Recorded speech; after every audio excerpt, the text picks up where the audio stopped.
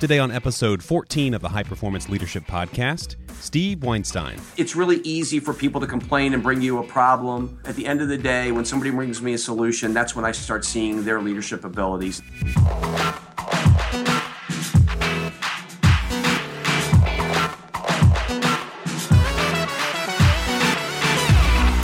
You're listening to the High Performance Leadership Podcast, insights and information from world-class leadership experts.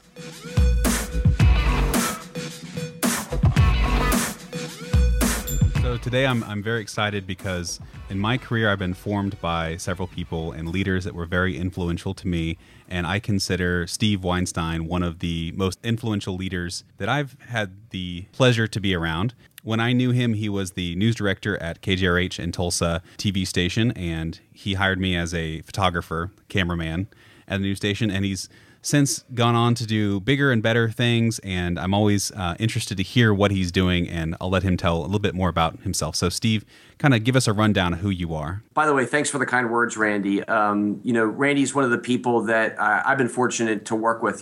I don't know for those that follow this, Randy was in the military, and I have a really, it's not even a soft spot for the military, but, I just think it's really important to, look at our highly trained veterans and give them opportunities. It's something I've always felt strongly about. I've worked with a lot of great veterans in my career, even when I wasn't in a leadership position. So I know how important it is to them and to our country. So I always truly mean, thank you for your service. I know it's very, very difficult to be away from your family for a really long period of time.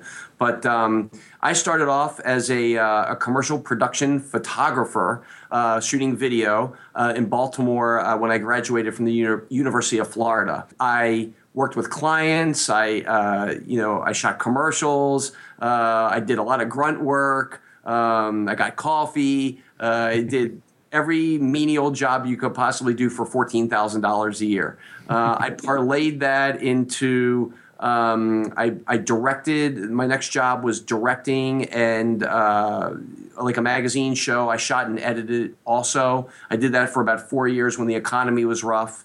And then I went back to my station WBFF in Baltimore as a news photographer when they started a newscast. And that's where I really started to really learn about leadership and storytelling, right? A lot of times you'll see that in our business. You'll see a lot of leaders are really good storytellers. And I don't mean that, I tell tales, but I think in order to motivate people, to inspire people, you have to be experiential and move people along in a story that has a good beginning, a middle, and an end, which, again, I know Randy knows really well from being a photojournalist and an MMJ. So that's where I started. I became chief photographer there. And then I think I mastered that role pretty well. I had a staff of 10. Again, no leadership training, but I always kind of went under the tenet that I would do anything, I would work with anybody, and I wouldn't ask anybody to do anything that I wouldn't do myself. And it was pretty simple, it's not a very complex concept, but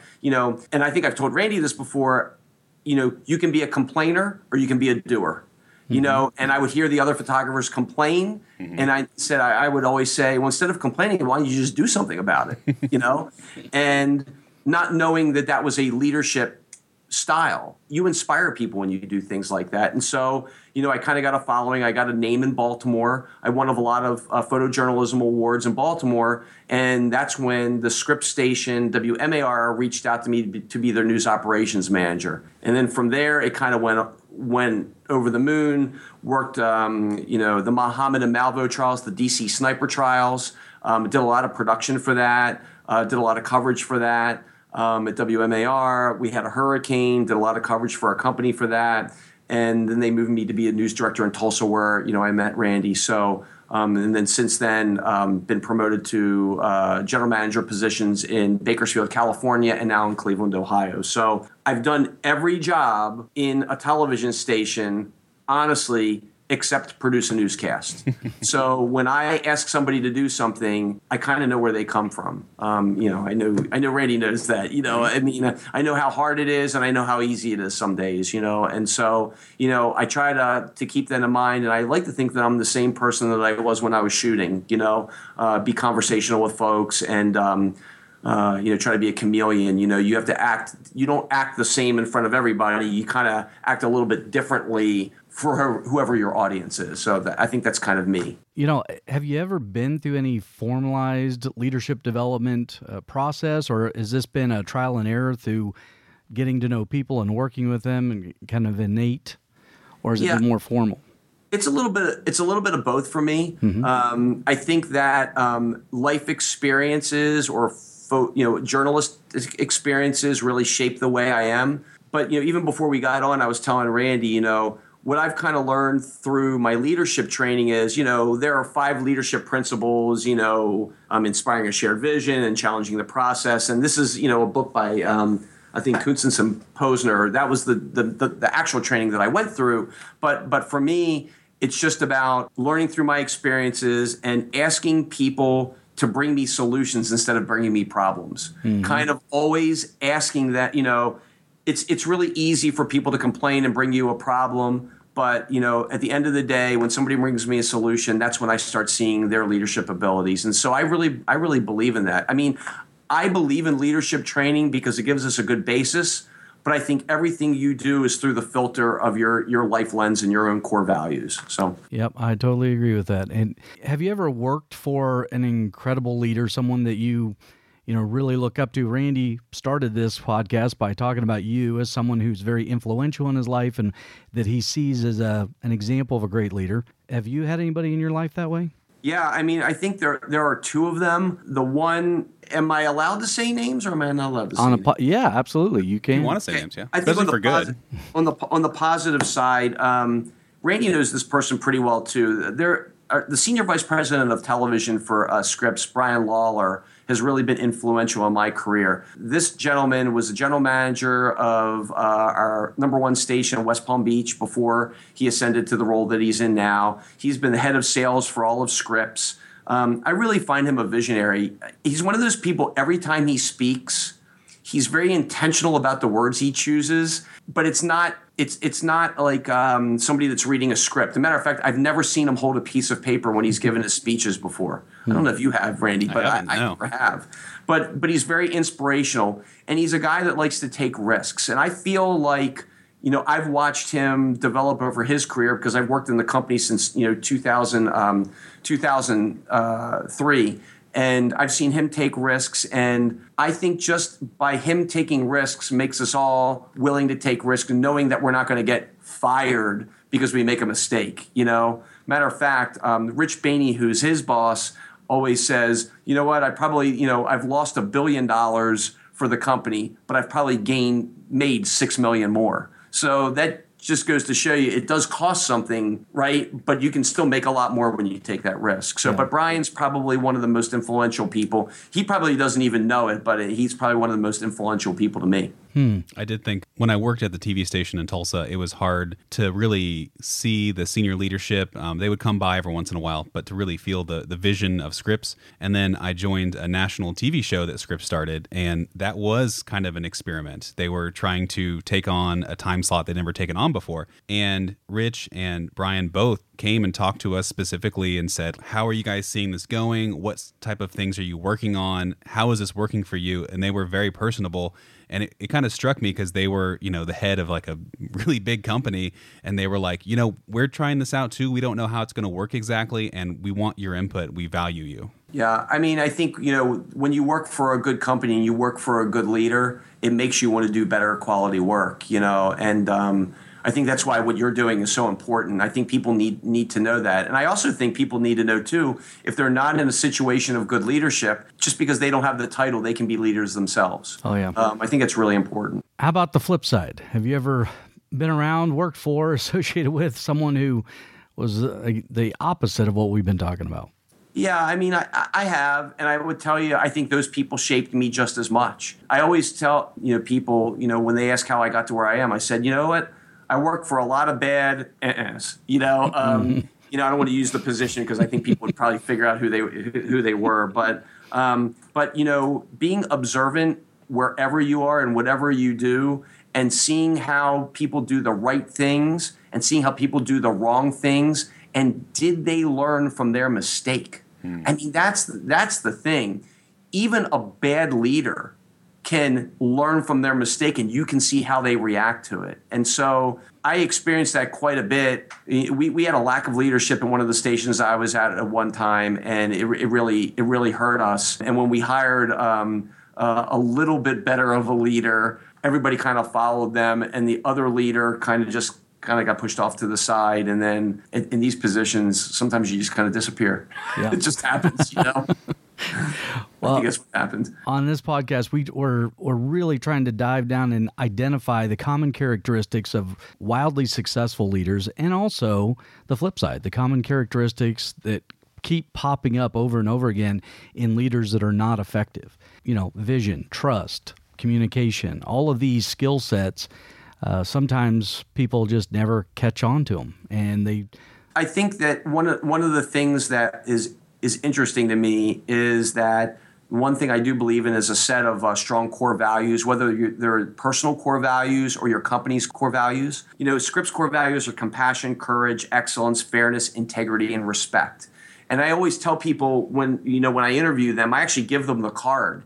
I said, you may love this television station, and I may love you, and you still may be a bad fit. But if we all agree on the core values that you need to work and live by, I think we're going to be okay. Yeah. And sometimes you don't hire talent, right? You actually hire potential, and you hire somebody with a good set of core values. I do think that that's one thing all good leaders have, is I think they have a set of core values, no matter what they are. And you can look them up online. I mean, you don't have to use the ones that I just gave you.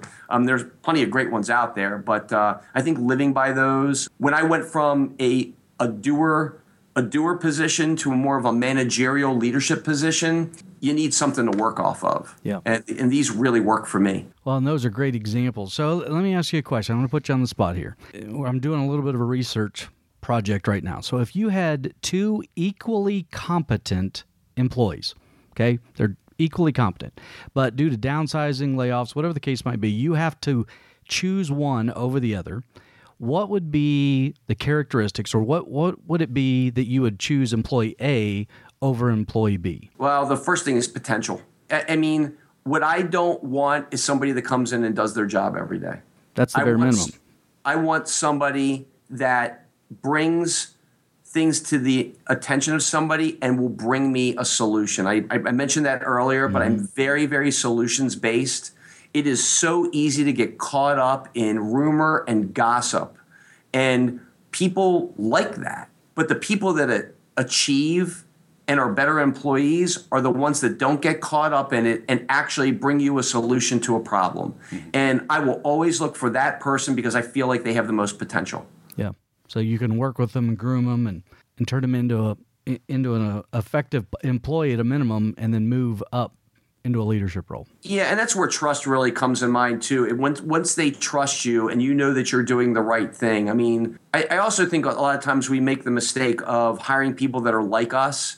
And in reality, I think we probably ought to hire people that are not like us. And I don't mean they're bad people. I just mean that they have different points of view, and you have to be able to listen to those different points of view. So, and if you get somebody in your office, and like you said, they're very competent in the skill set, but one of them's a good listener and one of them's not, that's another characteristic that I would tell you. Somebody that can listen without talking is pretty good. I'm doing a lot of talking now. Well, we're interviewing you. You're supposed to. I know, but I think being a good listener is a huge benefit. Yeah. I would say something to the hiring aspect. So this is a little personal story. So I was coming out of the Navy. I was looking for a job in the civilian world.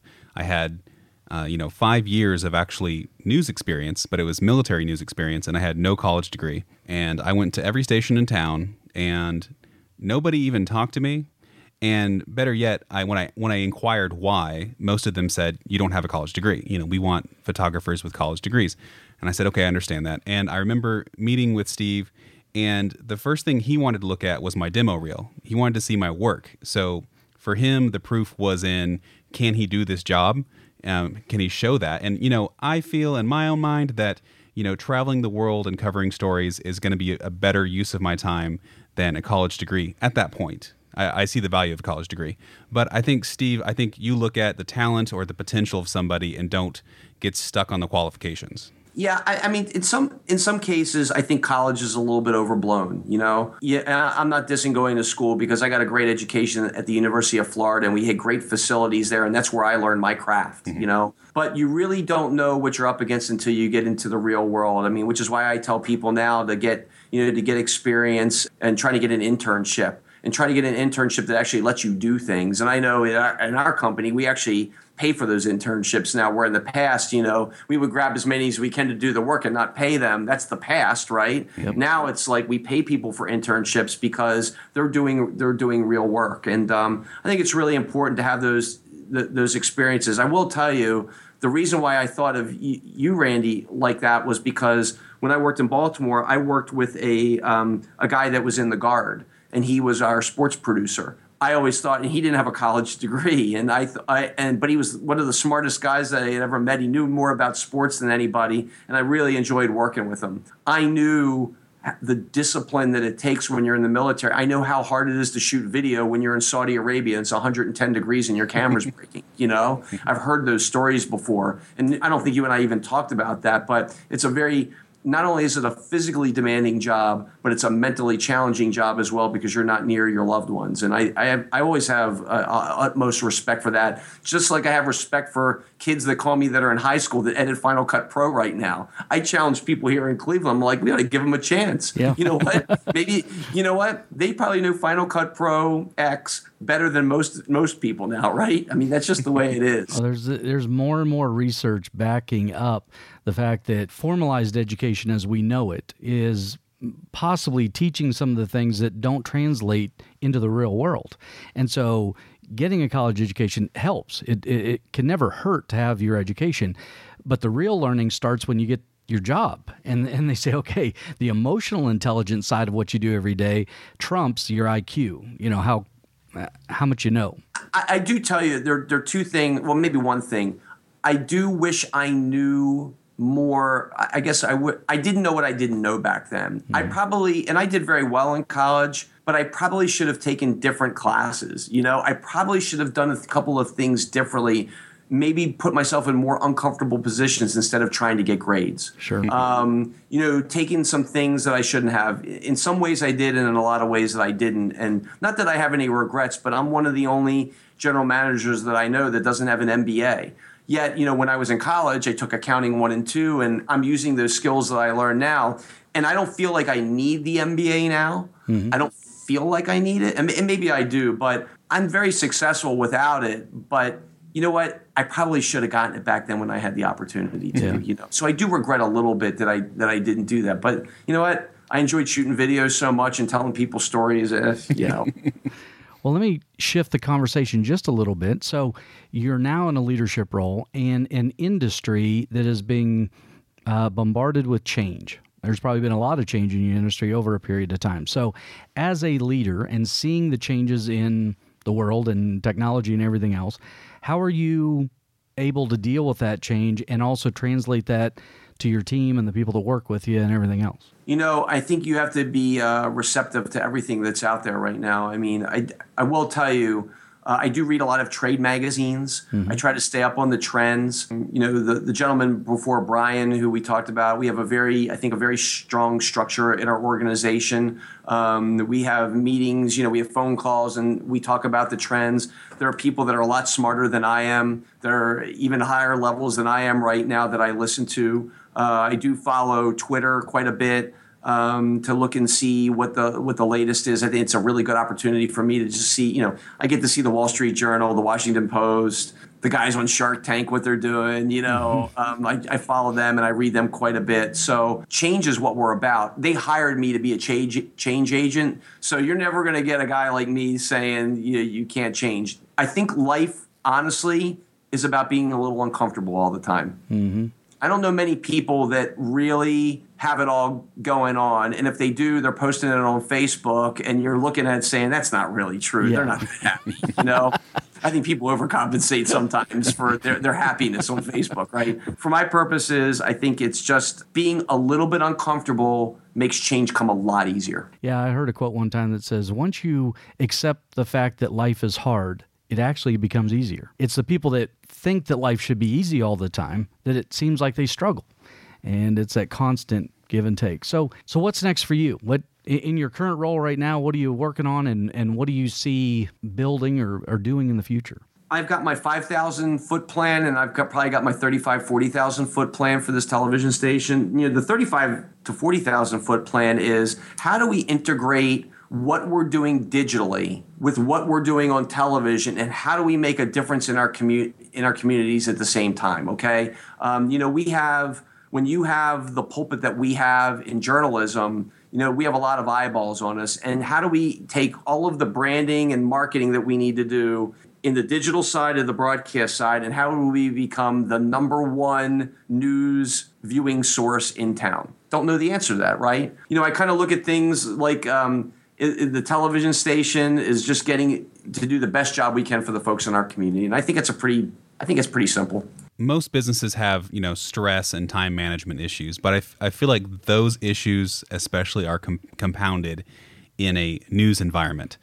How do you manage people that are working crazy amounts of hours, having to change what they're doing at the last second, and how do you get a large group of people around something like when there's a breaking news event?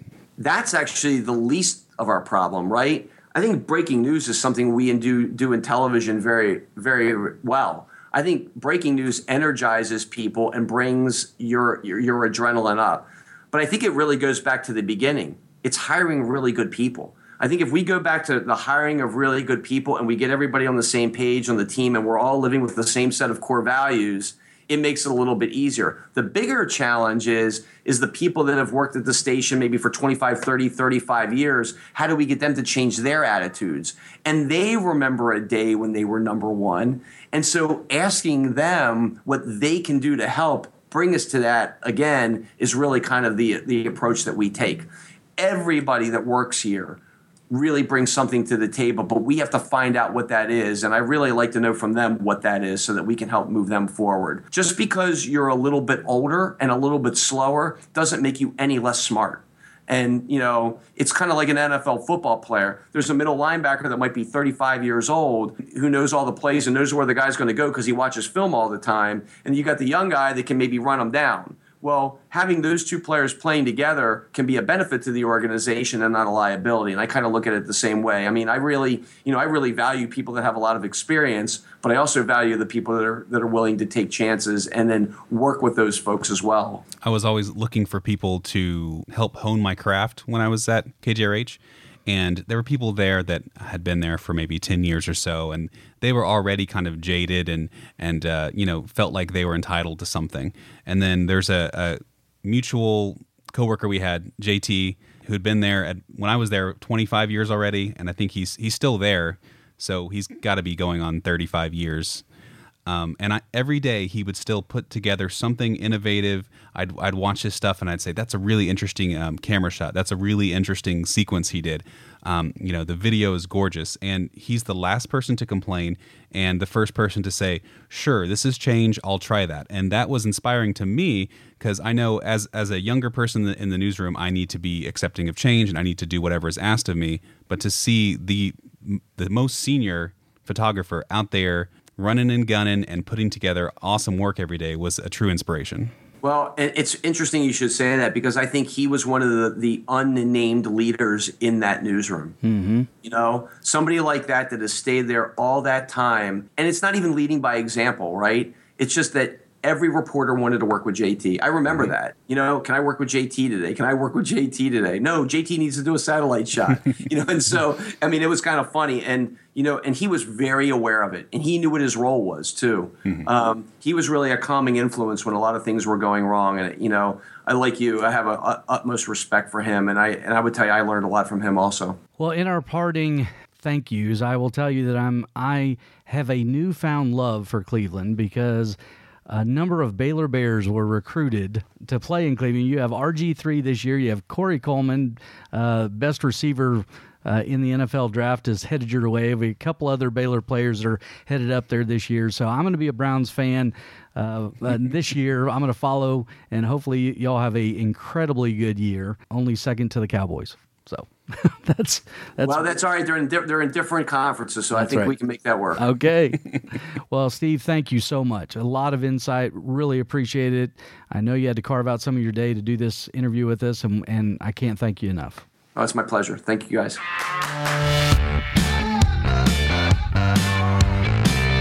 The High Performance Leadership Podcast is also sponsored by Principles of High Performance Leadership, the book by Chip Wilson. The first 100 people to subscribe, rate, and review this podcast get the book for free. That's right, free book. Go to 360solutions.com for more information.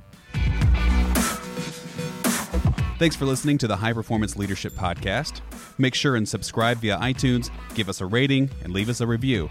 Tell everyone you know to do the same thing. The more subscriptions, ratings, and reviews we get, the higher iTunes rates us. Visit our website at hpleadershippodcast.com, tweet at us at twitter.com/360_solutions, and find us on Facebook at facebook.com/360solutionsllc. That's all together, no spaces. Thanks again for listening. See you next time.